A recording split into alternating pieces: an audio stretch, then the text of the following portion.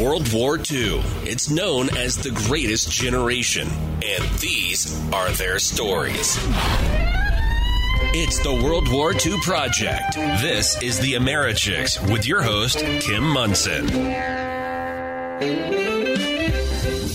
Hey, welcome to the Americhicks World War II Project with Kim Munson. Be sure and check out my website, americhicks.com. All of these shows are archived there, and they are just changing my life. This show precipitated from a trip that I took in 2016 with a group that took 4 D-Day veterans back to Normandy for the D-Day celebration. Came back to America realizing we need to share these stories. So hence, I've had the great honor and privilege of interviewing over 100 World War II veterans. So be sure and go to my website for all those previous shows. Thrilled to have on the line with me right now Armand Sedgeley. He's a World War II veteran. He served in the European theater on a B-17 as a Bombardier. So welcome, Armand. How are you doing today? I'm just doing fine, thank you. Well, fantastic. Now, how old are you, Armand? I'm 97. 97 years old. Well, fantastic. Well, let's talk. Let's hear your story. Now, where did you grow up, Armand? I grew up in Maine, in the northwestern part of Maine, and I left Maine and went into the aviation cadet program in January of 42, right after Pearl Harbor in December. Right after Pearl Harbor. Wow. And how old were you at that time? Well, at that time, I would have been about 21. Okay. And so you went in January of 1942. Clearly, we were at war. Tell us a little bit about getting into the service. Well, I attended a year at the University of Maine, and while we were there, we had what amounted to a recruiting group. In fact, it was 2 Army Air Corps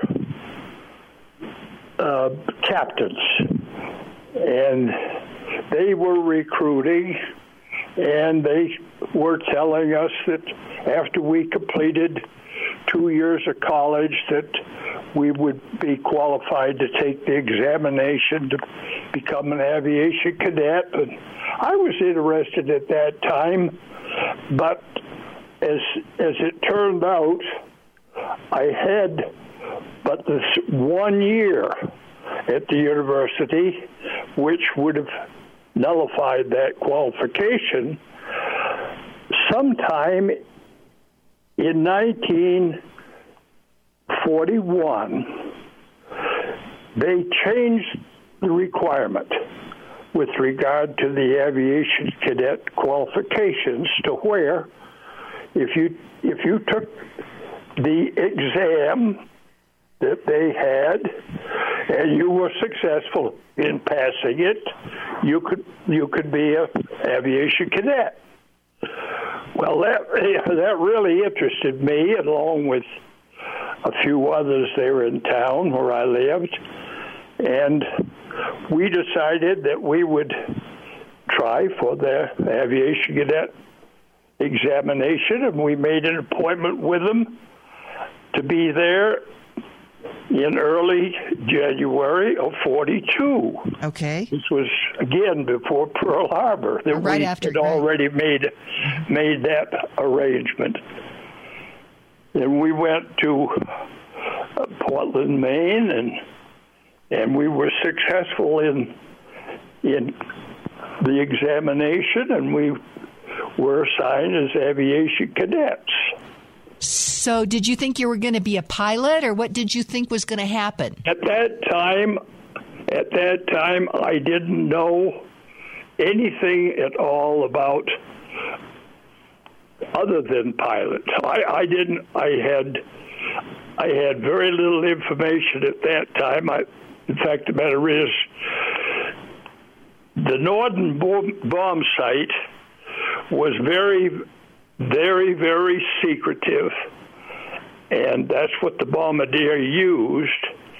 And as a result, there wasn't much of any information furnished with regard to anything that, as to the qualifications of the various commissioned officers that there were in the aviation cadet program.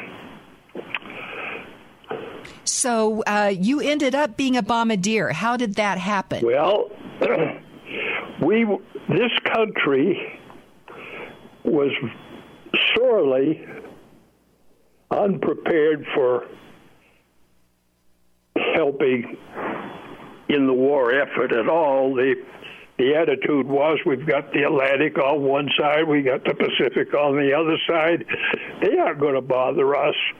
And so as a result, we didn't have any preparation for examinations or anything of that nature.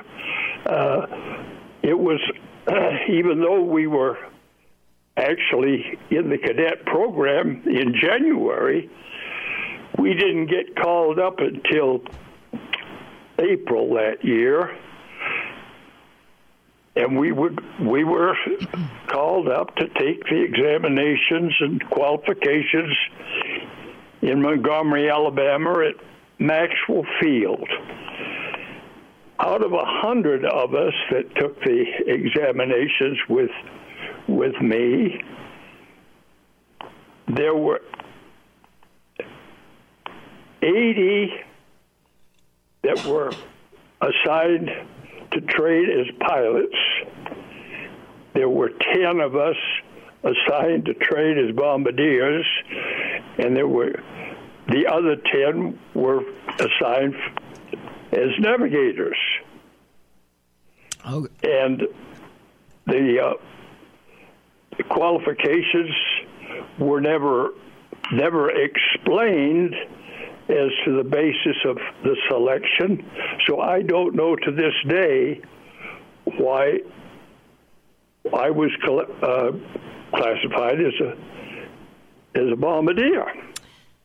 So Armand, what was the training like for that? Can we stop for just a minute? Armand, sorry, I have a frog in my throat. Okay, we're going to start right there. Ready? Yeah, I'm ready. Okay. So, Armand, what was the training like to be a bombardier?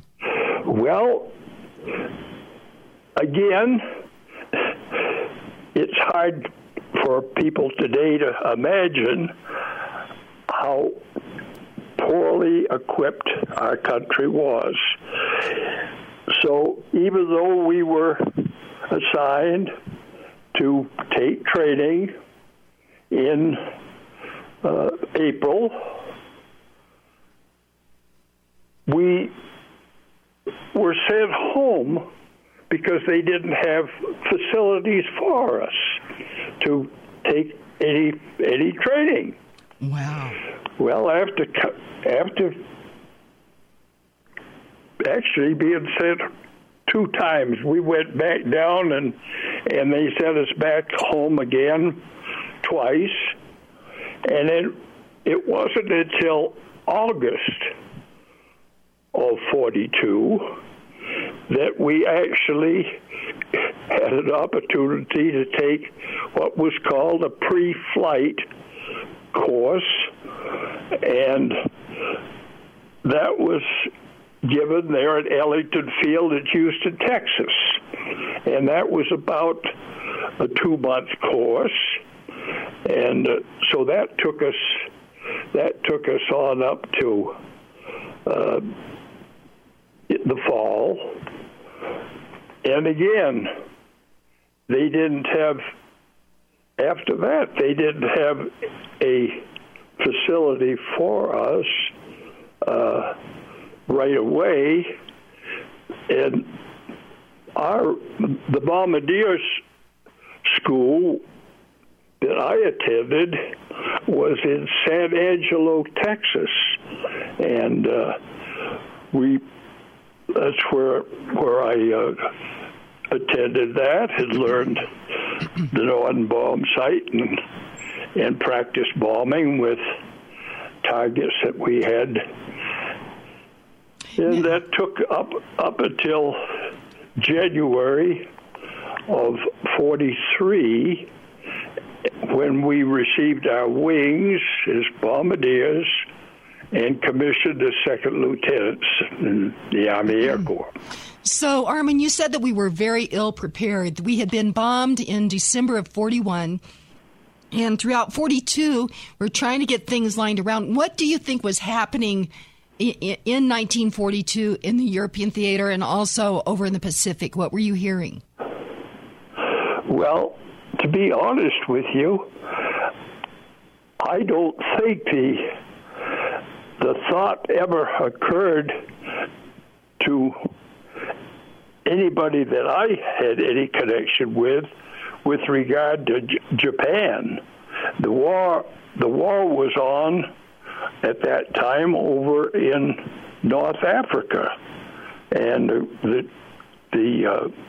the Germans, of course, had already invaded and conquered France, and they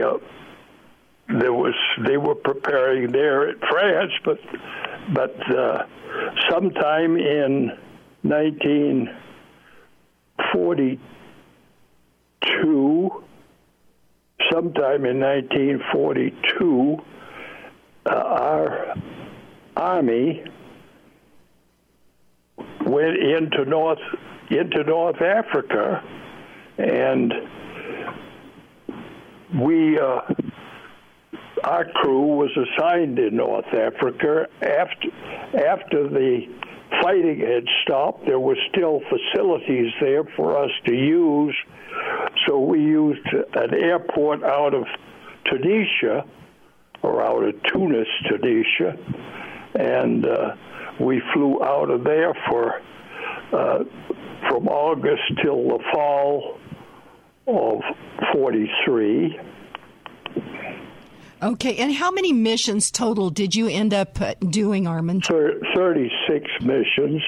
Now, how many? It seemed to me like initially they had told you if you did 25 missions, you could go home, and then they continued to up that. Is that correct? That was a requirement that they established in those that flew out of England. They had a 25 mission. Where we were, they determined that we should fly 50 missions in order to qualify to go home. Wow, that's a big difference. That's a really big difference. So you're based then, how does the kid from Maine who has been training in Texas end up then in North Africa? Well, after we were commissioned in January of 43, we took that Bombardiers took the same gunnery course that the gunners had.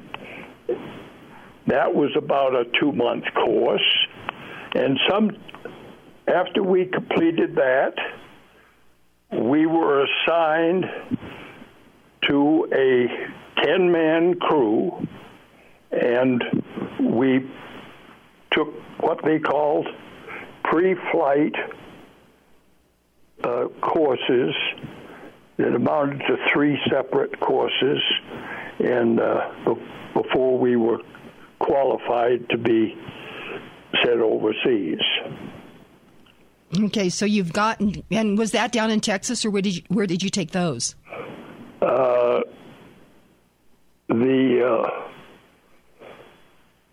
flying, the orders came from actually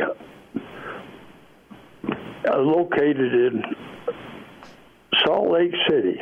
Okay. And they assigned crews without any knowledge that we had, and I was one of a 10-man crew, and we flew together, and our first phase was in California, on the desert in Blythe, California, where we took our first phase, and that lasted until let's see, we went there in let's see, we went to in March of 43. Okay. And from there, our second phase was at the Air Force Base or Army Air Corps base at Rapid City, South Dakota. Okay. And that was the second phase. And then the third phase, we were assigned to a field out in Oregon, and we flew out over the Pacific Ocean in order to practice gunnery with targets that were being towed by planes. And that completed all of our training that we had. We were all together. We had been assigned our B-17 plane in the second phase, so we had that plane, and that completed our training. I tell you what, Armand, let's stop right there. Let's go to break. And when we come back, then you've completed training. Let's hear what happens right after that. Before we do that, though, the NBA and NHL playoffs are underway. Rockies baseball season is here. And Hooters Restaurants is my sports headquarters.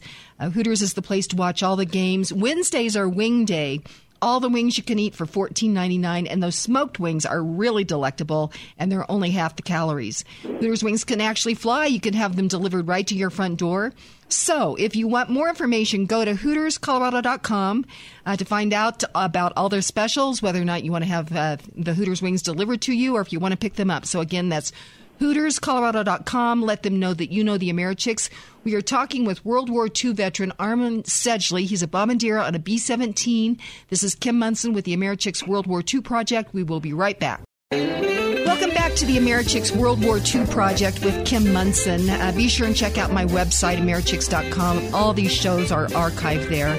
And I'm thrilled to have on the line with me Armand Sedgeley. He's 97 years young. He is a World War II veteran. He served as a bombardier aboard a B-17. We are at the point where he has completed his training.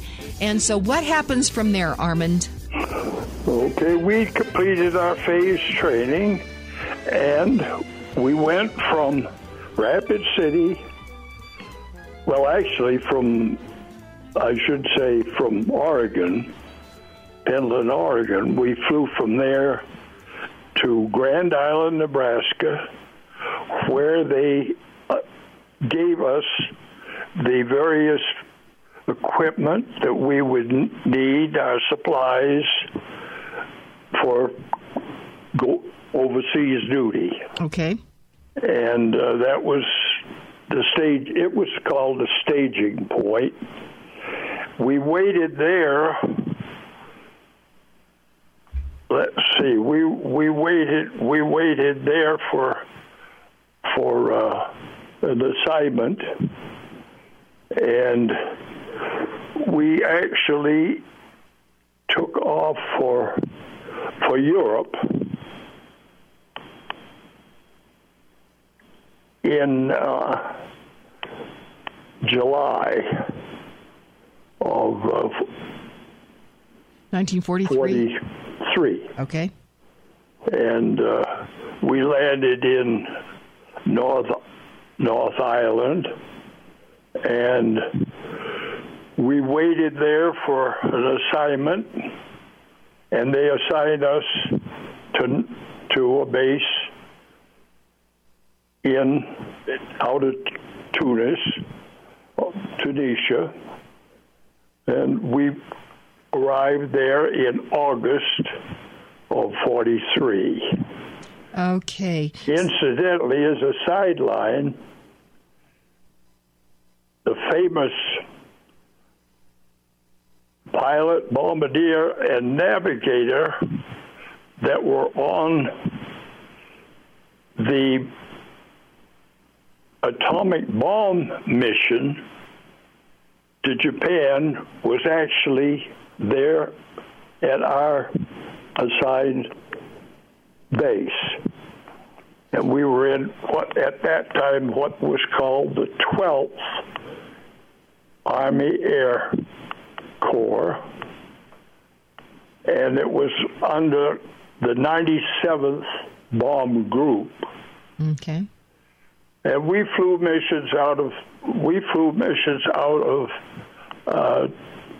Tunis area to starting with Greece all the way over to France, and it was too far.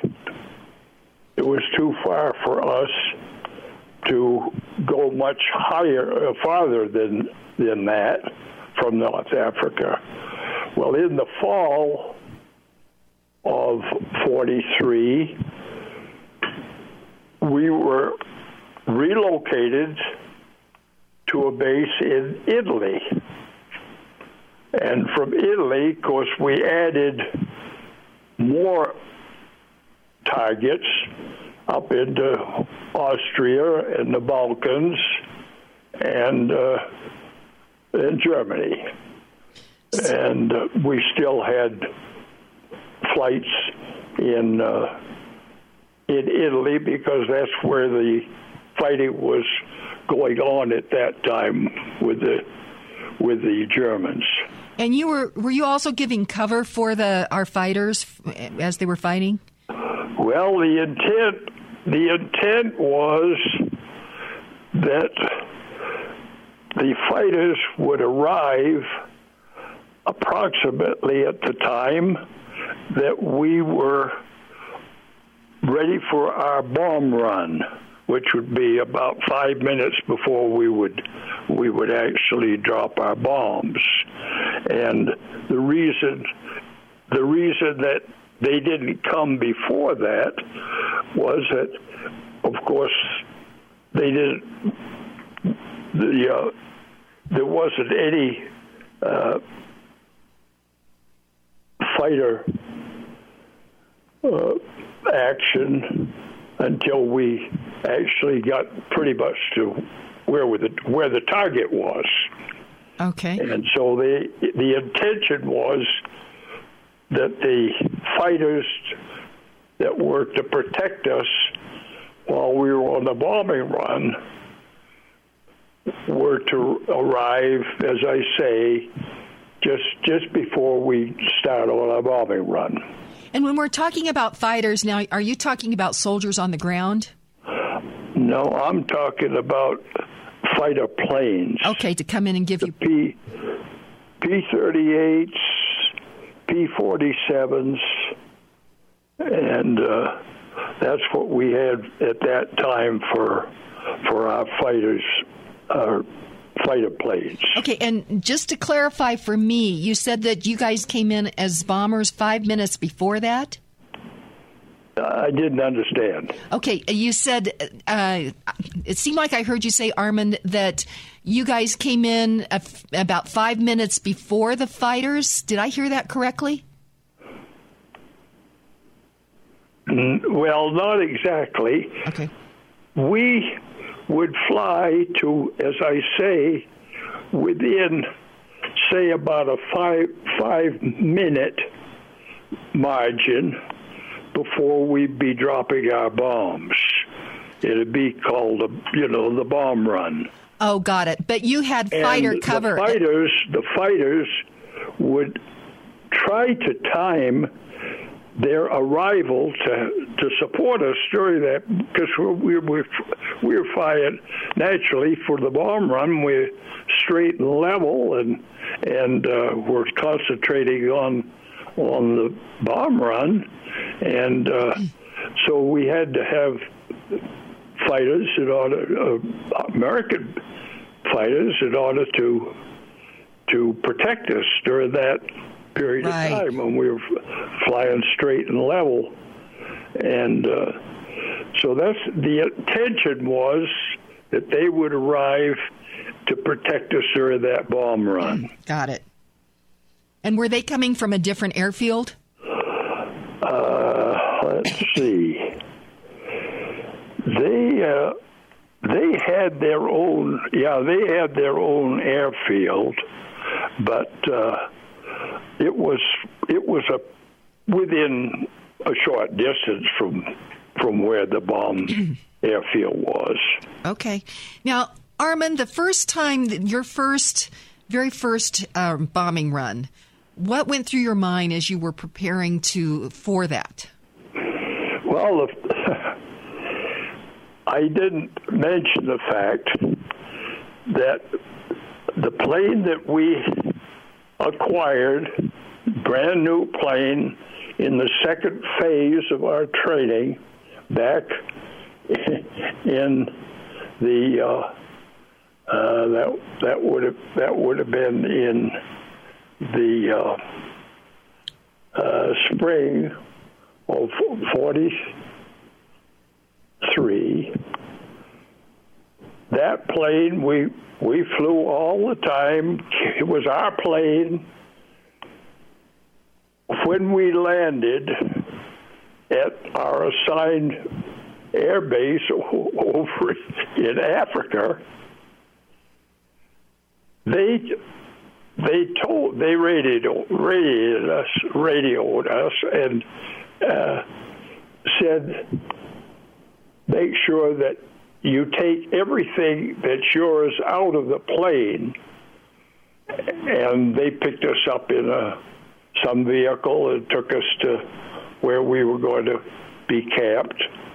And lo and behold, that was the last time I ever saw that plane that we had all that period of time in training. Oh, my gosh. And the policy at that time was the newest crew got the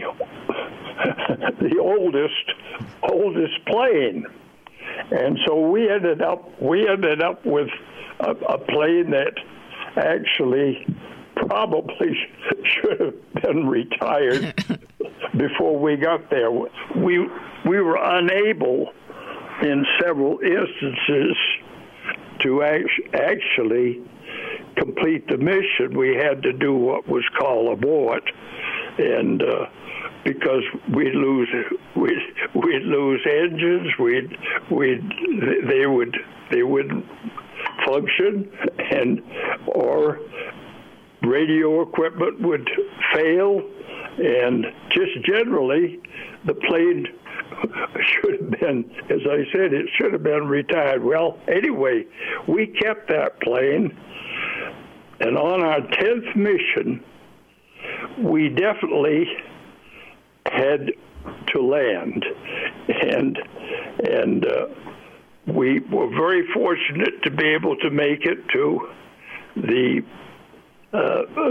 to Tunis, and we got there to Tunis to the public airfield, and we fired what was called the Very pistol with the cartridge that was the color that meant that we had to land. We couldn't go around. We just had to land.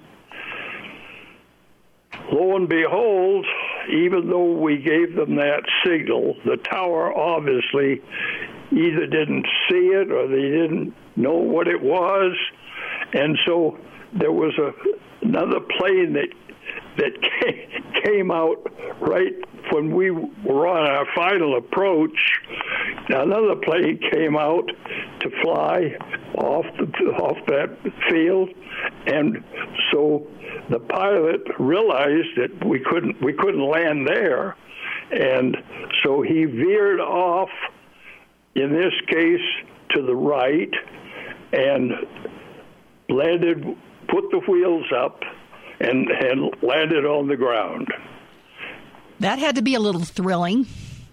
That was the end of that plane. That was the end of that plane. Okay, so that was 10 missions in. And that was our 10th mission when that occurred. And I'm not positive that we got credit for. I don't remember for sure whether we got credit for those. We flew it 10 times, but we didn't get to the target 10 times. And it was dangerous. How many bombers were there in your formation? Well, just as a rough estimate, it was between 35 and 40 in the group that would be flying for a target. And if you get peeled off from the group, you could become a target for the German fighters, right? That would be, yes, that would occur. If something happened that you couldn't keep up because of some malfunction of your plane, that you couldn't keep up, believe me, the fighters picked on that plane till either they shot it down or you got back home, or if they didn't shoot it down, they shot it up so bad that the plane wouldn't fly. Well, and Armand, as the Bombardier, I'm learning so much about this, and my uncle actually was a Bombardier in the European theater as well, and I don't think that people understand that you were not in pressurized cabins, and that there were open holes that you would get the bombs to be deployed. I mean, it's not like it is today. You had open areas that you could have fallen out of, at least from my understanding. Well, actually, on the bomb run, there's two ways to do it. One is to use the automatic pilot, and that way, when the Bombardier, using his bomb sight, makes any correction at all, it is automatically done through the automatic pilot.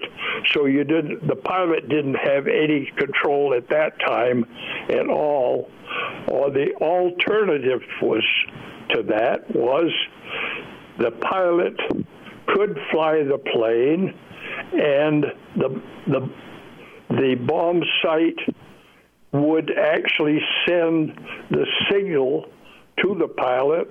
It was a pilot directional indicator that he followed, and that was a secondary method of flying for the target.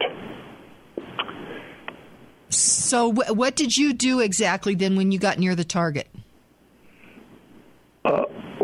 What did we what? What did you do as the Bombardier as you got near the target? What were your responsibilities? Prior to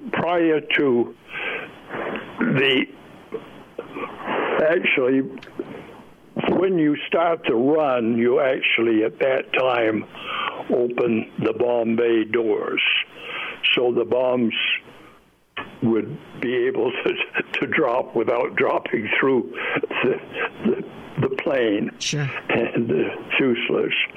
So you had you open your bomb bay doors. The Bombardier opened the bomb bay doors with device that we had, and you had the bomb bay doors open during that bomb run. Now, it was pretty cold, wasn't it? Well, as a general rule, up at that altitude, it would be probably the coldest would be toward 60 degrees below 0 Fahrenheit. It's pretty cold. Yes. In fact, the matter is, the gunners, the waist gunners, who had the windows open so that they could fire out of their guns, that was the coldest area that there was in the plane. Was naturally they were right there with the windows open so that they could shoot. And actually, the Bombardier and navigator and the pilot and co-pilot and engineering officer, engineering person would actually not be exposed to open windows or anything. Well, I tell you, that is absolutely amazing. Armand, we're going to go to break. And when we come back, we have one more segment to continue to hear your very fascinating story. So this is Kim Munson with the Americhicks World War II Project, talking with World War II veteran Armand Sedgeley, and we will be right back. Welcome back to the Americhicks World War II Project with Kim Munson. I have on the line with me Armand Sedgeley. He's a World War II veteran. He was a bombardier on a B-17. They initially were based out of Tunis, Tunisia, and then eventually based out of Italy. And we're talking about his missions. He had 36 missions. That's a lot. And you just mentioned on your 10th mission that you had one of the oldest planes and that you ended up having to abort the landing and actually land it over in a clear area. So let's take it from there. Mission 11, is there any other missions that you want to talk about before we get to the 36th? Well, the next time that we actually had a hit was actually from flak, or from the ground. They shot their missiles on, and when they reached the altitude, they exploded, and the flak went all over everything. We didn't realize at that mission, which happened to be in Athens, Greece, the Germans had supply ships in there, and our target was supply ships.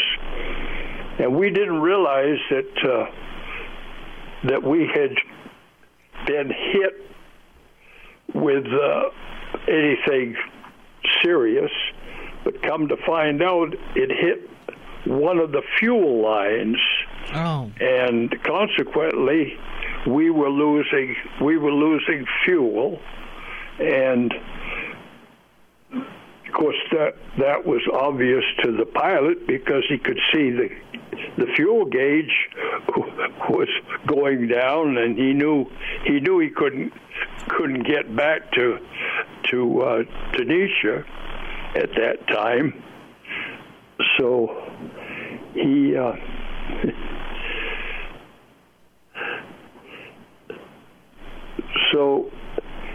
we landed in Sicily, which was closer to where we were stationed down in North Africa. We landed in Sicily, and everything seemed to be all right. We landed, and when we parked the plane, the whole left wing just was a ball of fire. And we all got out of the plane. The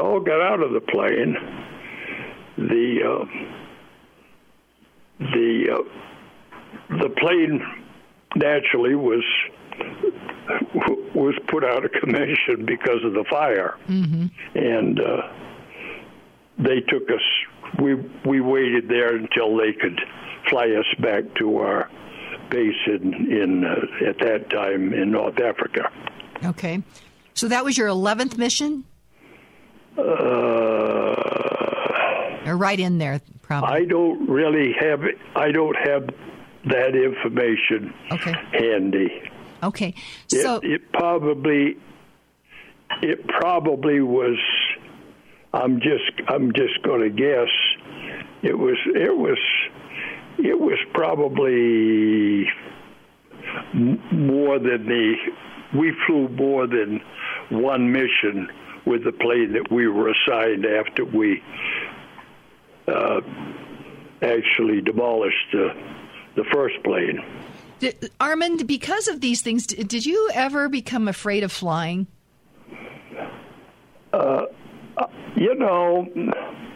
The first time that I went on a mission and I saw all these, the air would just be ahead of us would just be full of smoke, which of course came from the missiles from below that were exploding, and when they explode, they disintegrate to where there's flak that goes all over. And I thought on that first mission, how in the world do we get through there without getting hit? Yeah. Well, surprisingly enough, we did. But the first mission that I went on, that I saw all that smoke ahead of us, which I knew were full of flak. I just wondered, how in the world did we get through that? Well, we did. But not always. I mean, the flak was so dangerous. No, oftentimes the planes were hit and they had to abort, or they had to parachute, or they actually crashed. Well, I remember, I for many years, I did not realize, there's a saying, don't give me any flack, or I was getting some flack. I didn't really understand that was the term, the World War II term, because of all the flack that they sent up, into the air to try to hit all of our airplanes. And so somebody said to me, if you're getting a lot of flack, that means you're getting near the target. And now it all makes sense to me, Armand. Well, there were many, many more planes, that is, bombers, that were naturally hit with flak than any other way, but that didn't necessarily mean that they were not able to continue the mission. Right. But oftentimes, some of the crew would suffer flak hit. I had a while back had interviewed Major Frederick Arnold, and I think he was a pilot, I want to say, for a P-38. And he was a pilot. He was a fighter pilot. Let me just put it that way. I'm kind of forgetting. But basically, he had said that. Now I lost my train of thought as I was telling you that story. Let's stop just a minute on that. Oh my gosh, stop on that. Let me just start over on that particular point. Okay. But you asked if I was frightened. Yeah, I'll ask you that question. So, but as far as I was concerned, I never really gave it that much. I never lost any sleep over it. Okay, so you were not that nervous to get on the plane again to do the next mission? No, then, huh? I never. I just never gave it any more thought. Okay. It was just a job, and that's what I looked at it as just a job. Okay, well, let's go on. Your last mission is a fascinating story. So tell us about that day. Well, that occurred on Valentine's Day of 1944. And we had a mission that day, not too far from the Brenner Pass. There was a real large what they call railroad marshaling facility, full of supplies and so forth that had been sent down to help the Germans there in Italy. Well, while we were on that particular mission,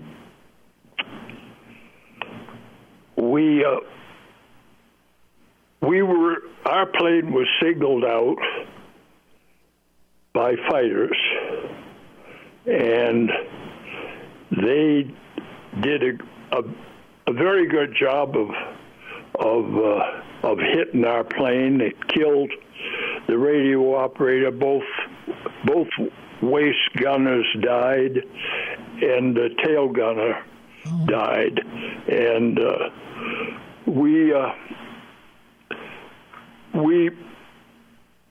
there was a cloud that was beneath us, and the pilot, of course, in order to keep away from the fighters after we were already pretty badly hit, dove into that cloud, and that was the end of seeing the fighters. The pilot asked the navigator, of course, where is the closest friendly airport? Well, it just so happened that it was on the island of Tunisia.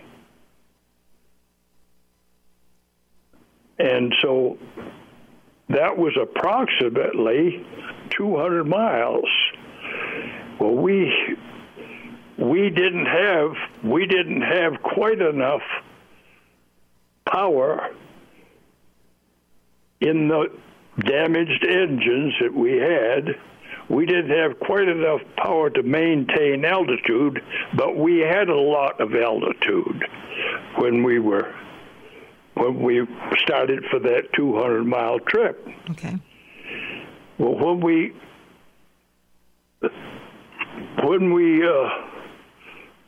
got to Tunisia, where the closest airfield was. Now, just a question: was it Tunisia or was it Corsica? Just a quick question on that, Armand. I'm sorry, I said Tunisia's Corsica, okay, of course. Great. Okay, thanks for clarifying. And we found, or the pilot found, that the airfield actually wasn't adequate for the bomber to land. So he decided the only answer was to actually go out on the sea and ditch the plane on the sea, which is what he did. And we, those of us that were alive, I mentioned the ones that were killed. The ones that were alive all got out, and we had what was called, we called them, well, they were inflatable rafts, and dinghies is what we called them. And fortunately, there happened to be an air sea rescue ship from Britain that was stationed in that area, and they came out and rescued us. Well, and how did you get out of the plane? So you guys all went down with the plane when the plane was ditched. How did you get out of the plane, Armand? Well, unfortunately, there was a table that was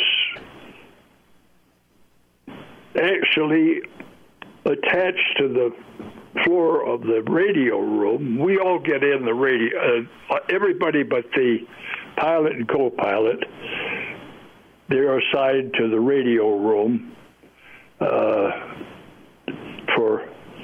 for a ditching. Well, in my case, this table that had some equipment on it, when you ditch, the plane stops. And when the plane stops, anything inside naturally moves. Well, the position that you take in ditching is you go up against the bulkhead, which is between the radio room and the bomb bay, and it's you put your back to that. You put your hands up to protect your head, so they're up. So you're in that position when the plane ditches, and that table kept going. I mean, instead of stopping, it moved. Oh boy! And it pinned me actually, and I had the presence of mind. We all had what were called May West vests, which were activated with CO2, and I did inflate the May West. I was still trying to get away from that table because the table came right over chest high on me, and I finally got loose of that table, and by that time the radio room was full of water.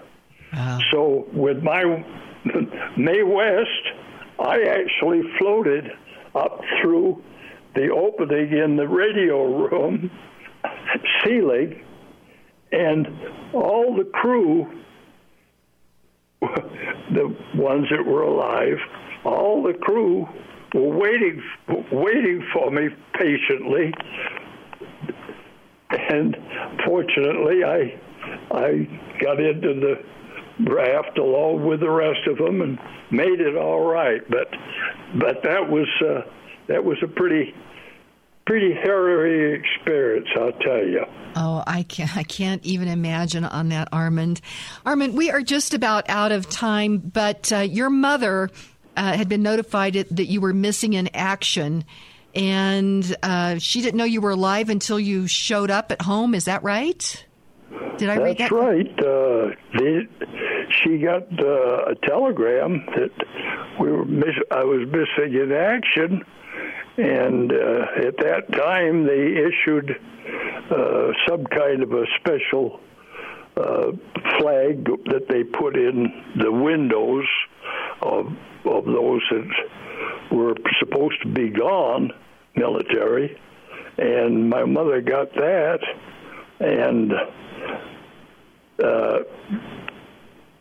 I had no way to communicate with the family, and so until I actually got to Boston, Massachusetts, I never had any opportunity to let the family know.